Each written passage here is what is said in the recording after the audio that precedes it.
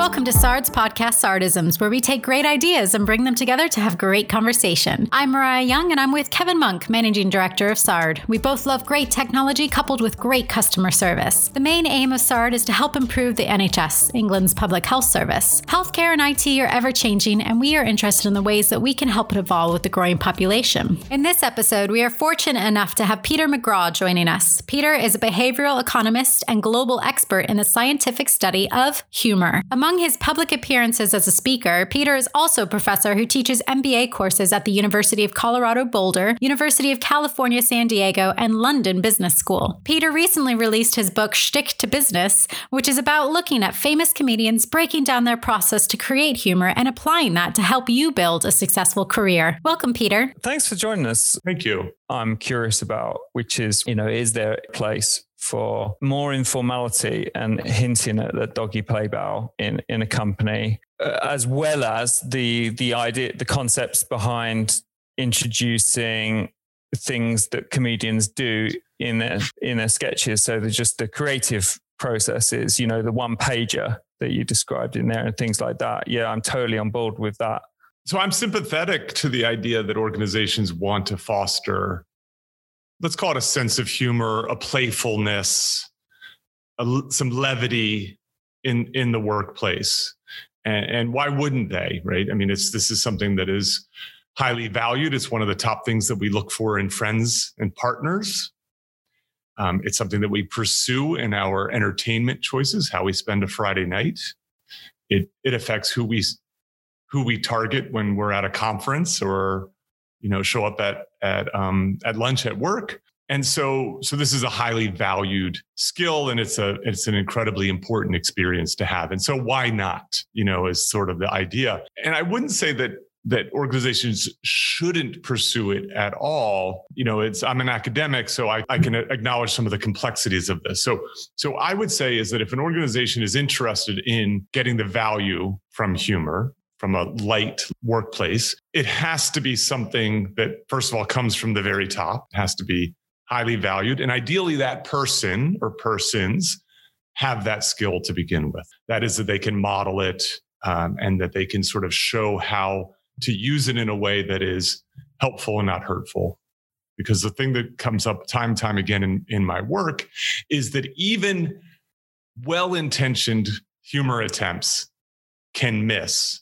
And they don't always miss on the boring side of the equation, so to speak. That is that the jokes can very easily go awry. And there's a variety of reasons for that. One, of course, is that when we tell a joke, we tend to use our own sense of humor to judge the goodness of it. And we often fail. There's what we call an empathy gap. We don't understand that our audience may not share that same perspective.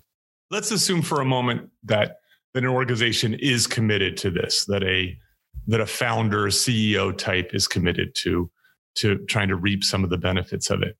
Well, then I think this is a matter of culture building foremost. And it is a way to do this where you're building kind of a safe, encouraging space, right? So a space where people are allowed to experiment and they're allowed to fail, but they have to know some ground rules, I think, associated with that. So one, for example, is when you fail, it is not your audience's fault, which is a natural tendency. I mean, I see it with elite professional comics where they are telling jokes, an audience is not laughing, and then they start to talk down to, I don't know if I can curse on this podcast. But yeah, go for it. They begin to shit talk their audience, which has the opposite effect, which is like, now I'm definitely not going to laugh at your jokes because now I don't even like you anymore. Yeah. And so this idea of being quick to apologize, quick to acknowledge, a culture in which mistakes are allowed as long as they're well-intentioned. They're not, you don't hide behind, it's just a joke. So the culture building. The other thing about this is that it is something that you look to select on, that it becomes an important part of a hiring decision. And that is that you look for people who are adept. That is, they have either the kind of skills to sort of be fun, be funny, or they have the skills to sort of let funny happen. And I've seen this, I can't remember the bank. I think it was TD Bank. You can't quote me on this, but this is American Bank. When they were conducting their interviews, they were looking for their candidates to laugh or smile in the first 15 seconds of the interview. And the reason that they were doing that was because they wanted, they were hiring bank tellers. These are people who are on the front lines, and they were looking to differentiate themselves as a welcoming bank. How often do you go to a bank and it just feels like the post office? Right.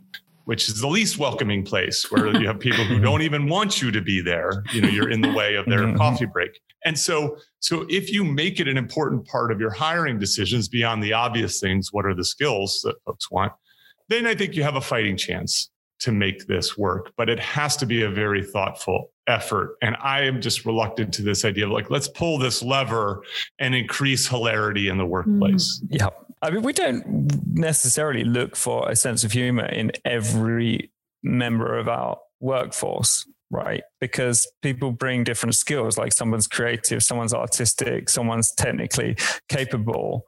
But in my sort of preamble email to you, one of the things I brought up was that I'd built this sort of white elephant project in the past, and I had to throw it away, and I'd invested a lot of time. And bear in mind, I'm the boss. And then one of my engineers in one of our away days comes to me and says, "Oh no, is this going to be the finance app 2.0?" And the kind of jokey way that he conveyed that to me was acting like the court jester. I see Rory Stavelland, who I'm a big fan of, and actually doesn't live far from us in England. He sort of gives a nod to this idea of the court jester and somebody who's got that skill set to know when it's the right point to make a joke, and they can then challenge authority. Like the jester was the only person who could speak truth to the king, that sort of thing. I like that idea. I'm not against that idea. So my premise is we don't want everyone trying to be funny. Some of this came out of me doing professional speaking. I'm standing in front of a room full of 500 people talking about the virtues of comedy. And I just couldn't have all 500 people go back to work and try to be the court jester. Right. These are people who should be selected and developed based upon this unique skill. It's a challenging one. And so I do agree with you. I think, there's a long history of comedy speaking truth to power, to being entertaining, to being a lubricant.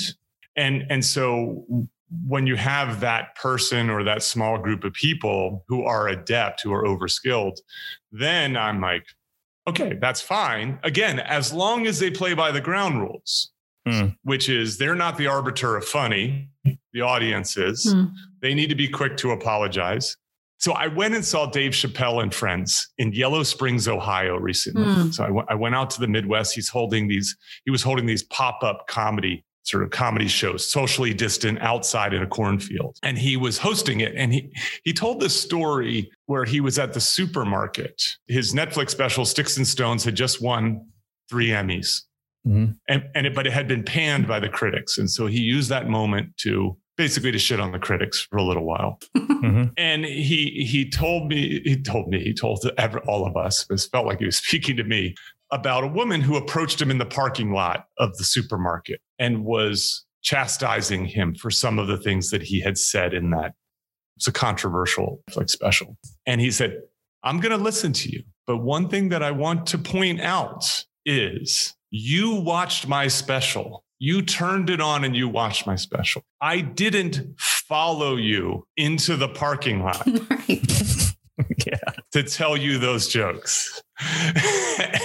And so I think there is this sort of notion about who's signing up for what. Right. Yeah. And being cognizant. Now, to your point, I like those people. I like your court jester. I don't know this guy, but I know I like him. And I also know that I like to having folks like that on a team, because your ability to do that not only is to speak truth to power, not is it only to hold my boss in check, but it also is those are people who are, which is the point of Shtick to Business, among the most creative people. Like, I want that person solving lots and lots of problems, because if they can solve a problem where they can be cheeky with you and tease you a little bit and set some boundaries on the boss, I suspect they're going to be useful solving a bunch of other problems. Oh yeah, sure. And he's a great guy. Here's the other one. And this is something that I'm awfully sensitive about.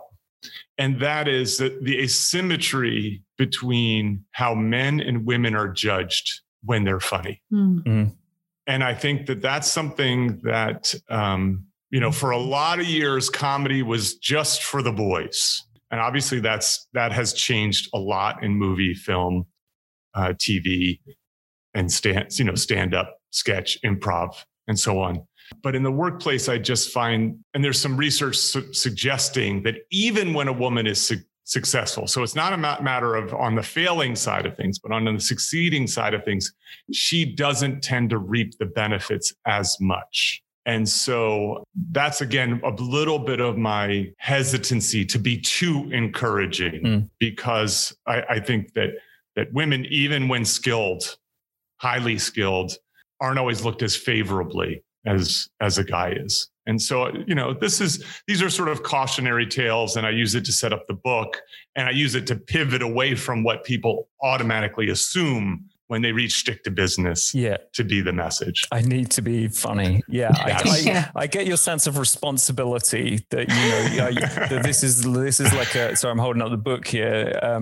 This is a potential weapon that you're unleashing on unexpected company. That everyone who reads this is going to go out there and start trying to crack jokes. But I find humor to be, this is why I refer to the doggy play bow. I find humor to be not just about the actual joke. It is, when I say the doggy play bow, my dog, when I see him in the park, and I never had a dog as a child. No, it was fascinating to watch this. But do you know the dog does this thing where it basically sees other dogs and it pushes its arms down and pushes its head towards the floor and sticks its bum up.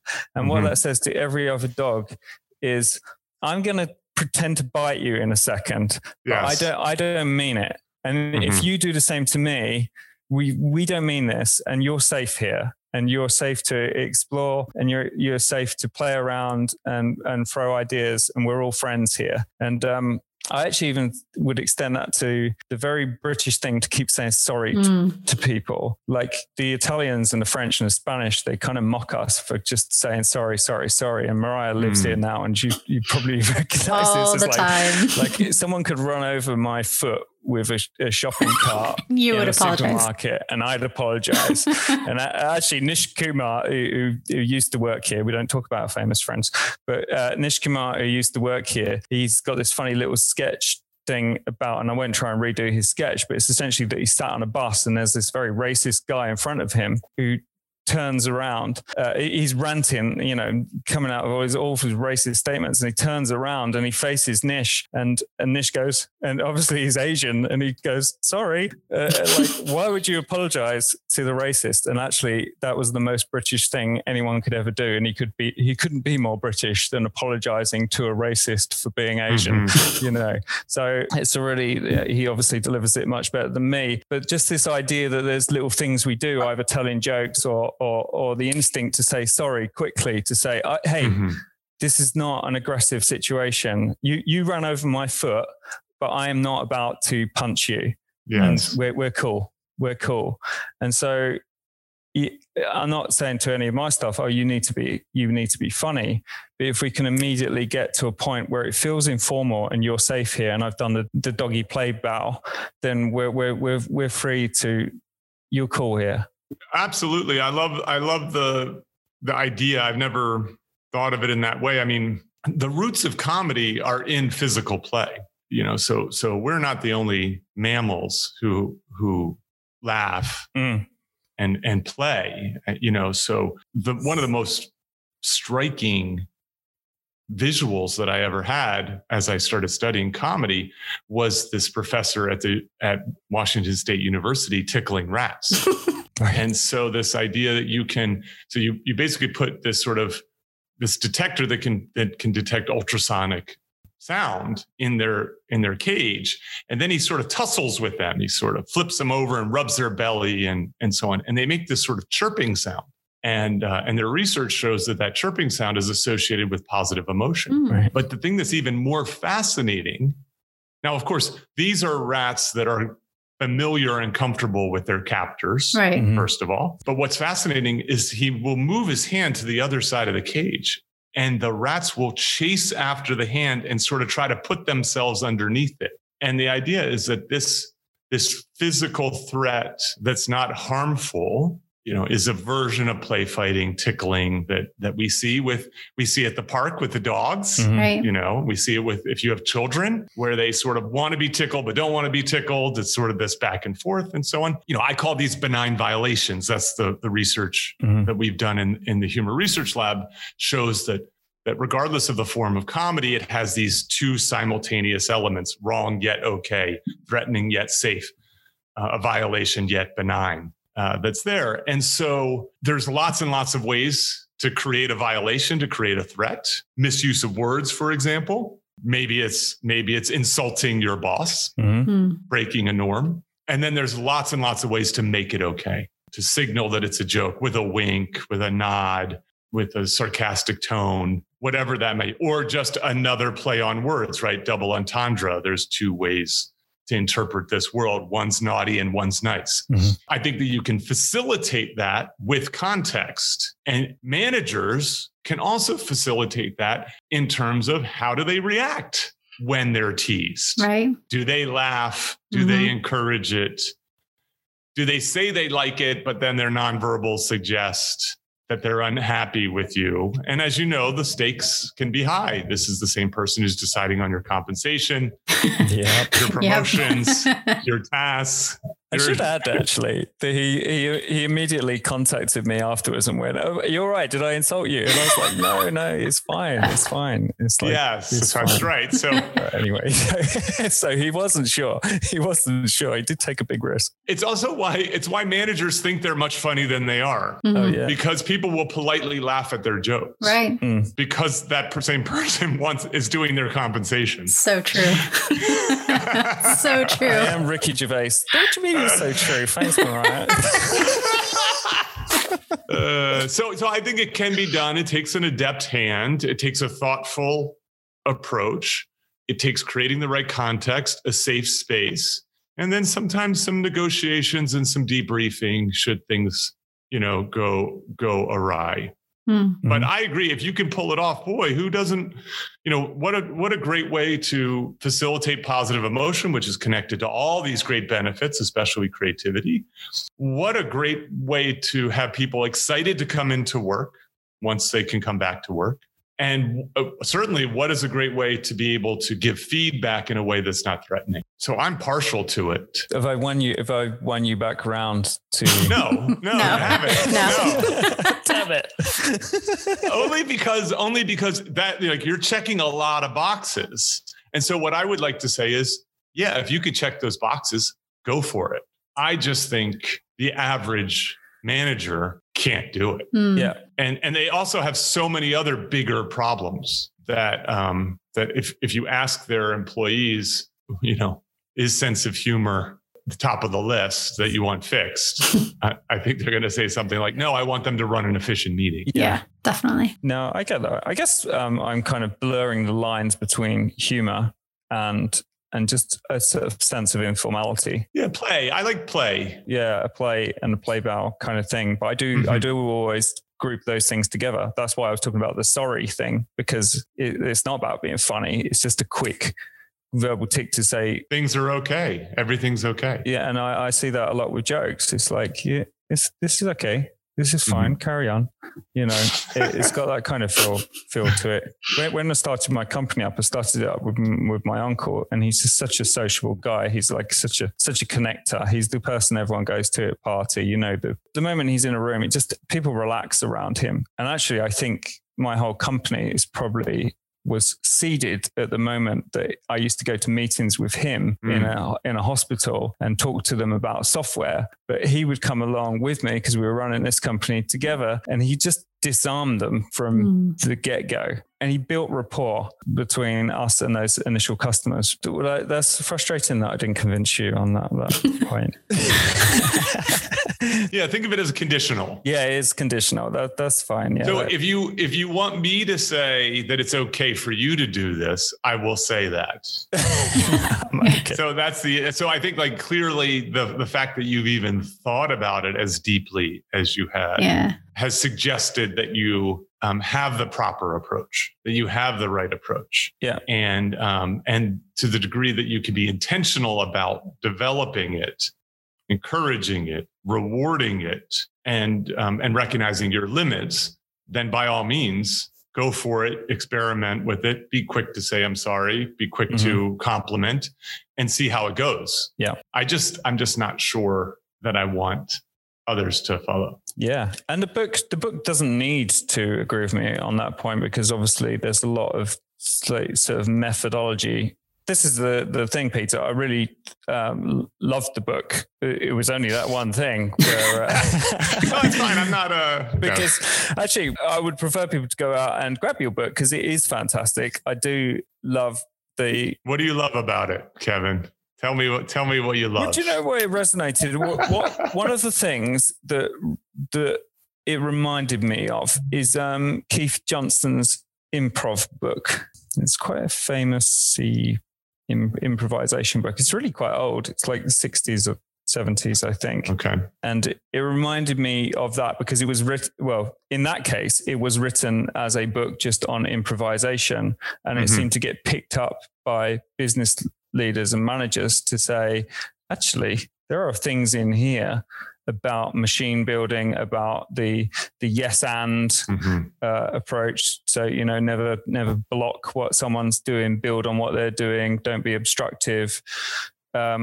which actually remind me of things that are in How to Win Friends and Influence People, never criticize, condemn, or complain. And those sort of mental models that you can take from those books are also apparent in here. The reversal, so the idea of flipping something completely on its head. That's a Tim Ferriss thing, right? That's one of his mental models that he often talks about is, what if I did the 180 degree opposite? I think I had that in the book and I took it out. So he did this, well, what if I do the opposite? And so he was in one of these sort of just really tough, what he calls smile and dial sale call kind of jobs. And so while everybody else was calling between 9 and 5, he would wait till after 5 o'clock and do his calls. And one of the things that he discovered is these execs that he was trying to get a hold of, they have no work-life balance.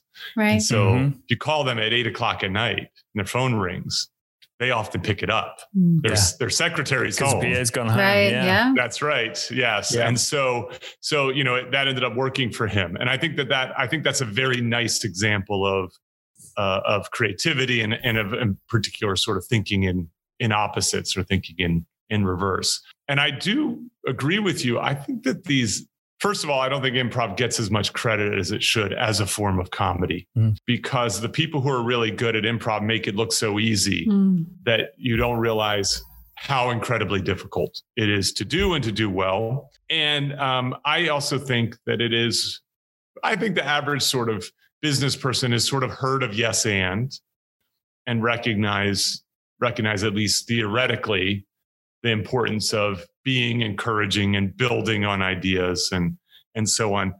And one of the things that I try to do in Shtick to Business is to highlight some of those other improvisational tools, tactics, because businesses and training for business is so focused on the systematic. So they're focused on creating rules, and they're so focused on models, and they're so focused on planning. So I teach in an MBA program, and all of our courses are about sort of systematic thinking, planning, and so on. And yet business is so often improvisational, as demonstrated especially by this pandemic, where the existing rules and structures and regulations and processes no longer worked anymore. And so we hire people and we train people to be systematic thinkers. And then at least half the time they're having to be improvisers. We're improvising right now. Right. You know, we had some ideas that we wanted to talk about, but we're improvising right now. And so why not learn from the ultimate improvisers, the people who can create one of the most difficult products in the world, comedy, out of nothingness, out of a kernel of an idea. And so we have a tendency to celebrate these sort of lone geniuses, but really lone geniuses might be good at creating ideas, but you need group genius in order to execute those ideas, and the execution rests on improvisation. And so I'll give you one of the examples that I really like is this notion that a team really benefits from diversity and inclusion. So obviously those are buzzwords right now. Yes.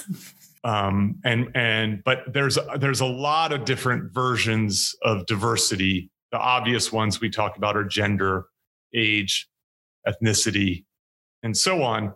But it doesn't have to just be that. It just has to be a diversity in perspective and opinion.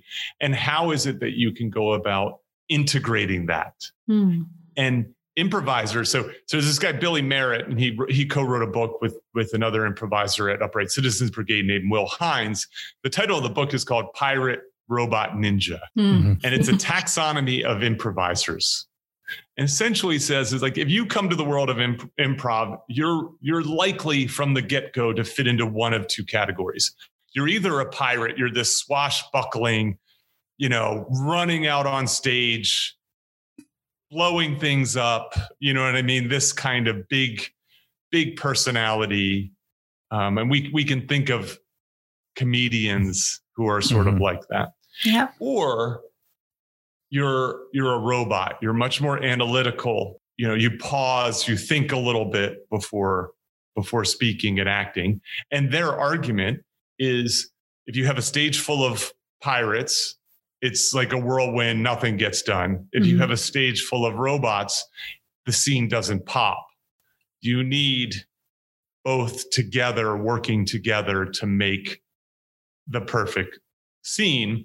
And then the ninja idea is something to aspire to, which is a ninja can be a pirate when you need a pirate, can be a robot when you need a robot, can turn it on, turn it off, and is a matter of sort of development. Almost no one is a ninja from the very beginning. And so I really just like that idea a lot because it suggests there's not just one ideal type of employee. There are ideal employees, and it's a matter of putting them together and having them work with a shared set of rules, perspectives, and belief that we're on a team. And that's where the inclusivity comes in. Your ideas are valued because it's a process. I love that. That's really good. I love that too. She said it first. Yes. Yeah, I win. I love the idea of just kind of using extremes of personality in anything. Like, obviously, it's fun to kind of have a mix of employees, but there's a quite famous sort of user capture book in tech called User Stories Applied. Sounds dry. It's actually a great book. But one of the suggestions in there is that you imagine how your software is used by extreme characters. So what would Hitler look like using your software? And what would Father Christmas look like? Would he start trying to give everything away for free? And, and it actually ends up stretching. You consider all your normal users as well, like an administrator and a super administrator and, the end user and in our case, doctor or a nurse. But how would a psychopath use this? And actually you can find holes in security and I love it. But obviously that's a really extreme kind of concept. But we did some Myers-Briggs, like the Young Types and Myers-Briggs and team Belbin team roles stuff to try and see what balance we had in the team. People's different approaches. I know not everyone goes in for the sort of Myers-Briggs and Young Types because they consider it, what did my neighbor call it? Astrology for people who like to think they don't believe in astrology. I like your neighbor. Yeah. But I'll make a case for Myers-Briggs, and it's very difficult for me to make the case as someone who got his PhD in a program that taught psychometrics. Mm-hmm. What I like about those tasks are they start a conversation about differences and about complementation. So even though the Myers-Briggs lacks what we call predictive validity, that is, you can't really use it to make predictions about how people will behave, it allows an organization to have a conversation around, we are different. Our personalities and our values are different, but that is seen as a strength, not a weakness. Mm-hmm.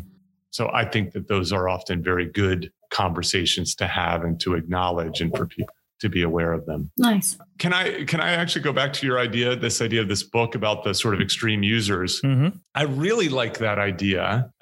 So of course, what I would say is you should have a bunch of comics use your product and see if they can break it. Well, we did. We've had a stream of comedians. In fact, we have 2 stand-up comedians in our company at the moment, and we've had a lot of stand-up comedians. I think we're on a count of about 6 stand-up comedians who've worked for us. Well, that is good, because one is people who are comedians, at least successful ones, are smarter than average. That's the one thing that we know is a predictor of sense of humor is intelligence, because to create benign violations, you have to be quick-witted. Mm-hmm. You have to be knowledgeable about the world. Right. You actually have to have EQ to be able to then express them. The other one is that comics are naturally transgressive. They're rule breakers, and they do it in a variety. They don't normally fit into a normal factory corporate kind of structure, which, let's be honest, the bigger an organization gets, the more structured it becomes, because it's the only way that you can really manage a large group of people is to be able to slot them into buckets and to give them particular titles and roles and so on. And so the average funny person just really doesn't thrive in that kind of environment. Is that the link to the sort of Dunbar number? Is that the correct term? Where you have like 150 people? I think Malcolm Gladwell talks about in The Tipping Point about Yeah, that it's coat manufacturer that they only build 150 parking spaces in their buildings, and once they fill up, then they go and build another building because you can't keep the social connections. Oh. Yes, that's right. So once you go above that, so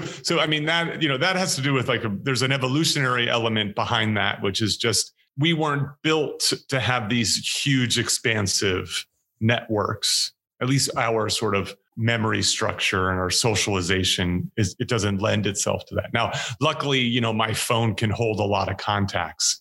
And so I can still record keep, my extensive network. But in terms of tracking that informally, becomes very difficult above some number. Who knows exactly what the number is? And it probably depends a little bit on the person. But certainly one thing that we know about schools and organizations is they're designed to get people to behave in certain ways. To get people in lockstep. Yeah. And I think that's probably fine for your accounting and IT folks. It's just not clear it's good for your creative teams.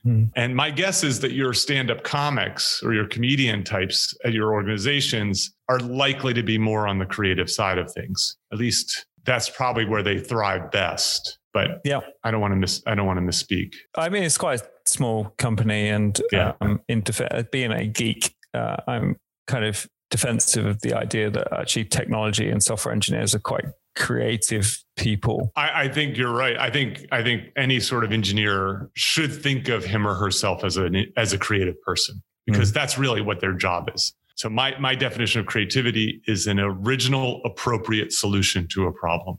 Are you solving the problem, and are you doing it in a way that others haven't before? Right. And that's where an edge is. This idea of formalizing, though, isn't necessarily bad. So you had mentioned the reversal. So that's chapter 1 in the book. I'm quite keen on the reversal. So for the listener, reversal is just producing an opposing perspective. And so I open that chapter with a story about Chris Rock. Chris Rock, in his Netflix special Tambourine, talks about bringing his daughter to junior high and the vice principal on stage speaking to all the students and all the parents about the strict no bullying policy that the school has. And Chris Rock said, I immediately wanted to take my daughter out of the school. And he goes on in Chris Rock's fashion to talk about how we need bullies, how the world needs bullies, that bullies do half the work, teachers do half the work, and bullies do the other half of the work, which is to prepare young people for a world that's difficult. Yeah. I could see Nassim Taleb shouting out about anti-fragility. Yes, exactly. Get these kids so they're not so fragile when they emerge out the other end. Indeed. Yes. And so, he gets an applause break and so on. So he takes the thing. We all, at first blush, we all agree bullies are bad. And he makes a case for why bullies are good. And so he thinks in reverse, and it's comedy 101. Great comics naturally think in reverse. Now, how do you get the average person to think in reverse? That's not easy to do. So one of the things that I've done, I have a workbook that you can download off of petermcgraw.org that has this exercise. You could do what I call shit storming, or the HR friendly term shtick storming. Like it. Where you do a reverse brainstorm, where you actually bring people together and purposely brainstorm truly terrible ideas. Oh God, that sounds fun. I'm not going to lie. I want to get down on that. It is incredibly fun. So it's incredibly fun. So it's a great warm-up activity for any creative process. It removes the natural tendency to critique ideas, which is why the average person doesn't thrive in a brainstorming session, right? Because they're afraid their idea is not good enough, so they self-censor. Exactly. But when you're shitstorming, what's going to happen? Mariah's going to say, that's not that bad an idea. Yeah. Right? Like that's not a terrible critique, that's there. And then the beautiful thing is sometimes Mariah goes, that idea is so crazy. It just might work. Yes. Just might work. Yeah. It just might work. And so so that is a formalized process that's fun and that might uncover an idea, a powerful idea that others aren't. So I use the example of these two Brooklyn-based entrepreneurs they're in the smartphone market. Right? So how do you outsmart Apple and Samsung in the smartphone market, right? Like it just seems impossible to do. And while these guys don't try to do that, they think in reverse. If they don't create a smartphone, they create a dumb phone. Yeah. Right? And, the idea is that, it seems like everybody in the world wants to be more connected, but there's a group of people, Peter McGraw included, who wants to be less connected.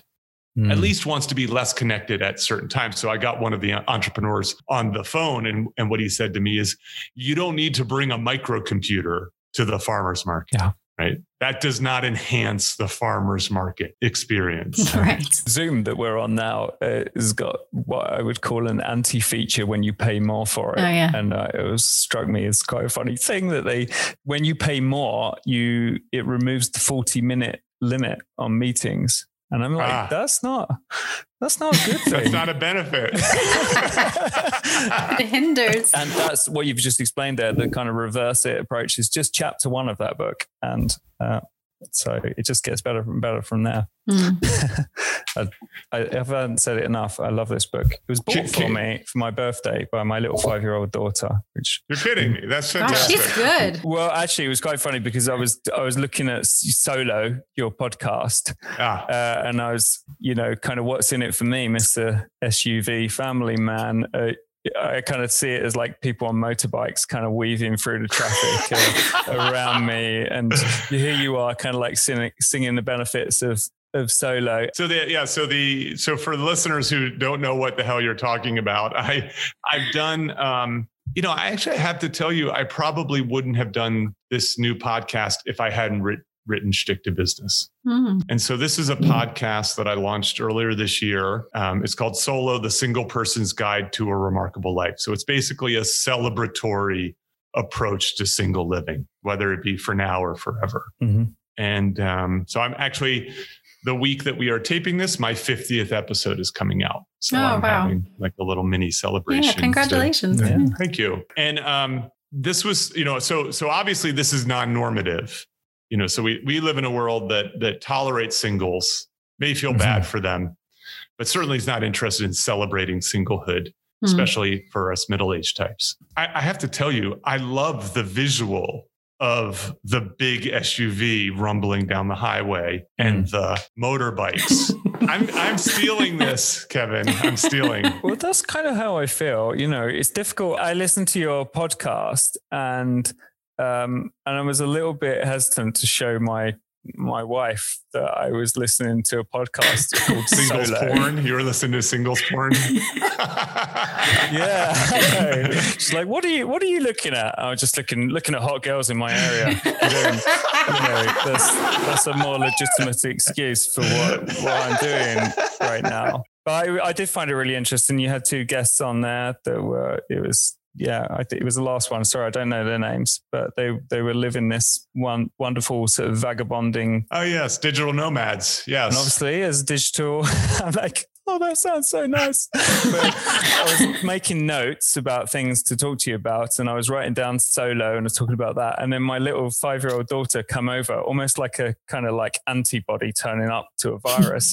She kind of came over and she picked up Stick to Business. She went, "Who bought this for you, Daddy?" And she went, "I did, didn't I?" I was like, "Yeah." And I love it. It's a great book. So she bought it for my birthday, but it was almost like to reinforce the fact that yes, you're a family man and you've got a lovely, lovely life. I was going to say, I feel like I can be inspired by it. There's a BBC, I think it's BBC program called Race Across the World, where these couples, they zoom from the UK to Singapore. And my wife and I have been watching it and we were like, oh, that's inspired me. Let's go and do that. And then you think, logistics. The kids are in school and then that's their year when they do their exams. And we can't really just take them out of school at any sort of time. But we managed to work out that in 3 years' time, they'll be just in the right years to line up. And actually we are planning on doing like a 4-month trip from the UK and to be inspired by these people who are like the motorbikes and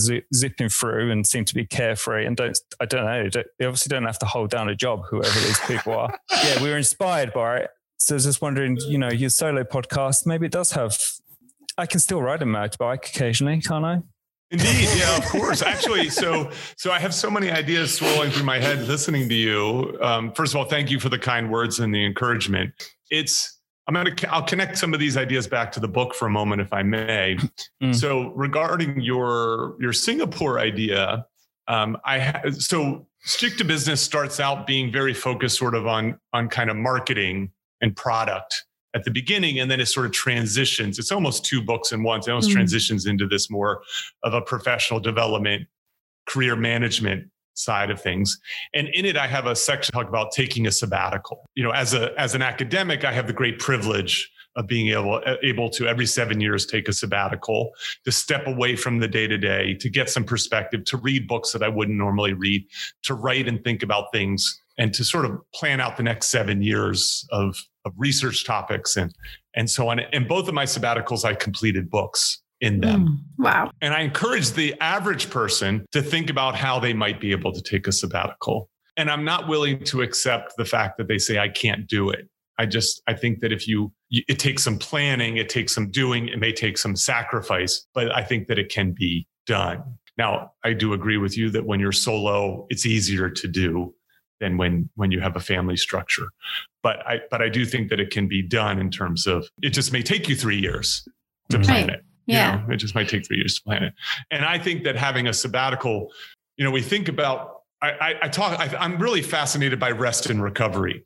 I think the average person, the average high achiever is worn out. They're not tired, they're worn out. And we don't do enough to allow ourselves to bounce back, to nourish ourselves with sleep, good food, fresh air, sand under our toes, sunlight, to be a good parent, a good boss, a good creative type, and so on. And so you can imagine you can do this within a day. You find time in the day to refresh yourself. So this is in the Work Hard or Hardly Work chapter. And it's inspired by the fact that a lot of comedians and other creative types find downtime, release themselves from their obligations in order to regenerate, so to speak. We can do that within a day. We can do that within a year. So you think about vacations, and I'm jealous of the Europeans. I think Europeans do vacations, holiday. So much better than Americans, I'll be honest. Absolutely. Yes, absolutely. It's not even close. But you can also do it in a decade, you know what I mean? In that sense. Now, of course, like it might be 4 weeks in a year, but in a decade, it might be a half a year or a year, like that kind of thing.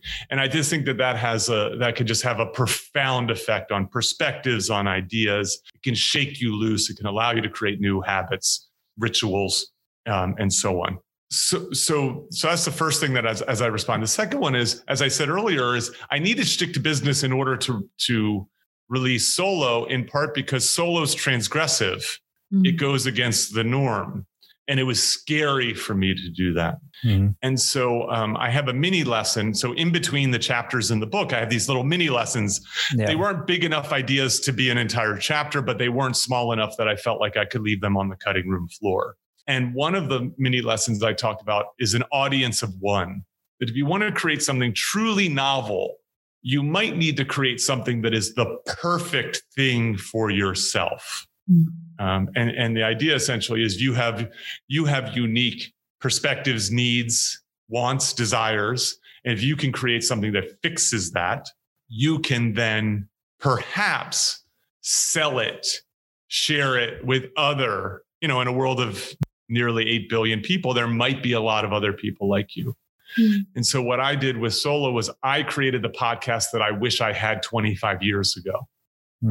As I was starting to get the inkling, and certainly I wish I had 12 years ago, where I was having 25 years ago, I had the inkling that, this marriage kid thing's probably not right for me. And 12 years ago, I was certain that it wasn't right for me. And so then suddenly when you're in a world where everybody is following this path and the world's sort of gently or not so gently pushing you along it, facilitating that, and you're going to break from it, where are the resources? Where are the like-minded people? Where are the lessons? And so I set out to do that. And I had to then take my backstage life, the conversations that I would have had around the dinner table or at a bar, with friends and loved ones who I know and trust.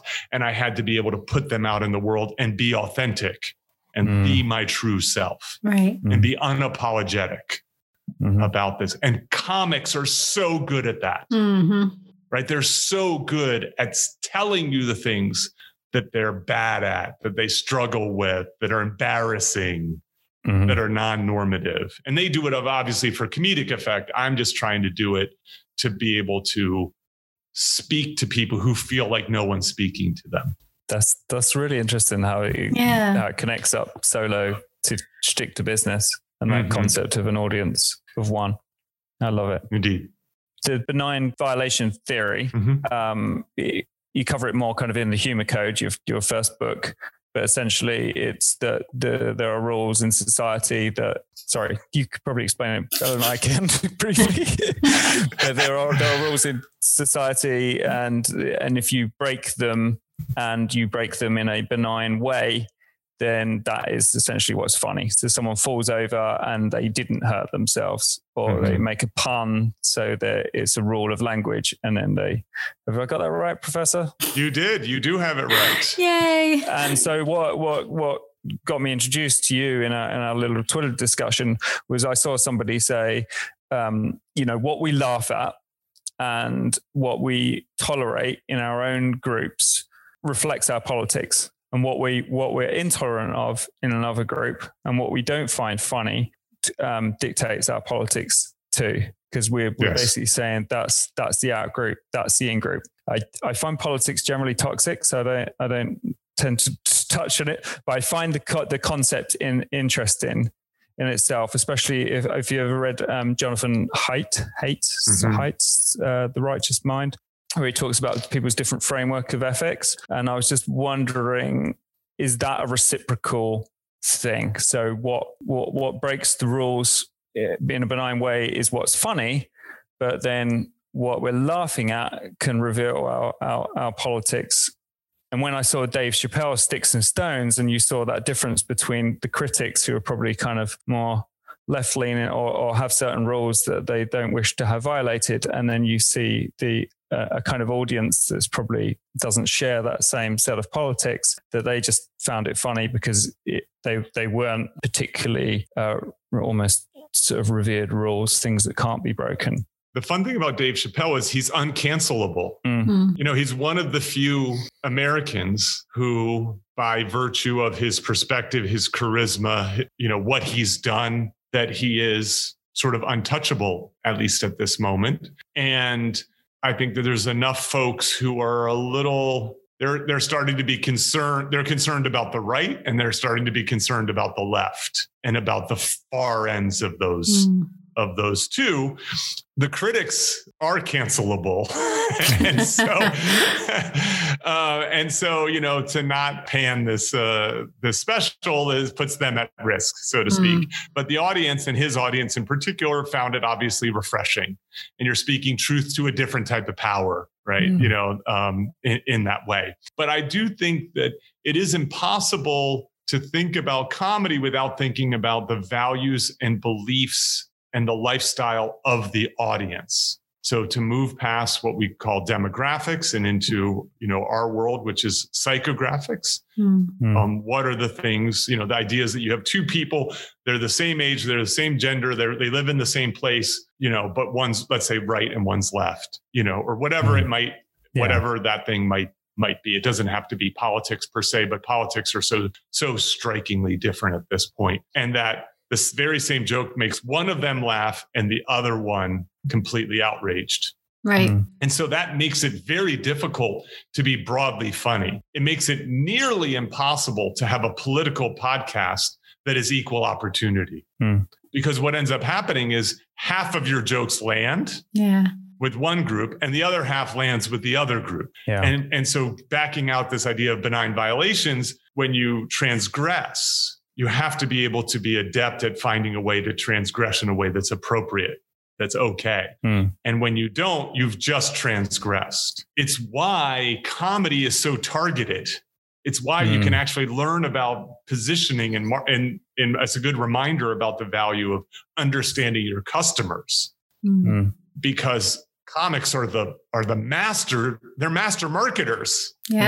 In terms of finding a way to make their customers super, super happy, and they don't care about their non-customers. Yeah, I could well believe that. So the sort of market engagement, sort of stakeholder engagement, these are the people it's going to resonate with. I don't know if you saw Bill Burr on Saturday Night Live recently that was doing the rounds, but I thought that was an interesting thing because he basically flipped that in a way that he had the kind of white women's arms locked behind because they couldn't be outraged by it.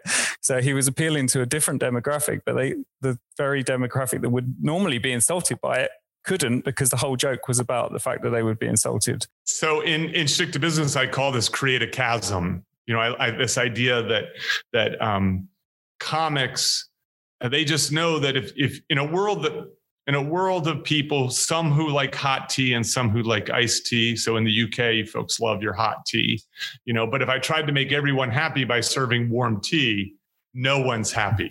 Right. You know, and Bill Burr's not the ideal person to do a monologue on Saturday Night Live because he's one of the best people at creating a chasm. He's going to give you hot tea and he doesn't care if you don't want it because he knows there's enough of his fans who want hot tea. Right. That's there. And so it's a good reminder. I mean, I think that your listeners have an interesting puzzle because if they run hospitals, that is as close to a world where they have to serve everyone. Right. In some way. And so that I think is a true puzzle and a true challenge. Of course, what I think needs to end up happening is to figure out within the hospital, where are the hot tea pockets? Where are the cold tea pockets? Thank you, Peter. Greatly appreciate it, though. Thank you so much. Yeah, it's really fun. Oh, I love the book and people should go out and buy it. It's really good. Thank you to all our listeners who tuned in to today's episode of Sardisms. We thoroughly enjoyed having you and hope you are able to take away Peter McGraw's practical advice on how to use the process of humor to propel you or your organization into success. You can find out more about SARD by visiting sardjv.co.uk or send us a tweet on Twitter @SARDJV and use #Sardisms. Until next time, have a great week.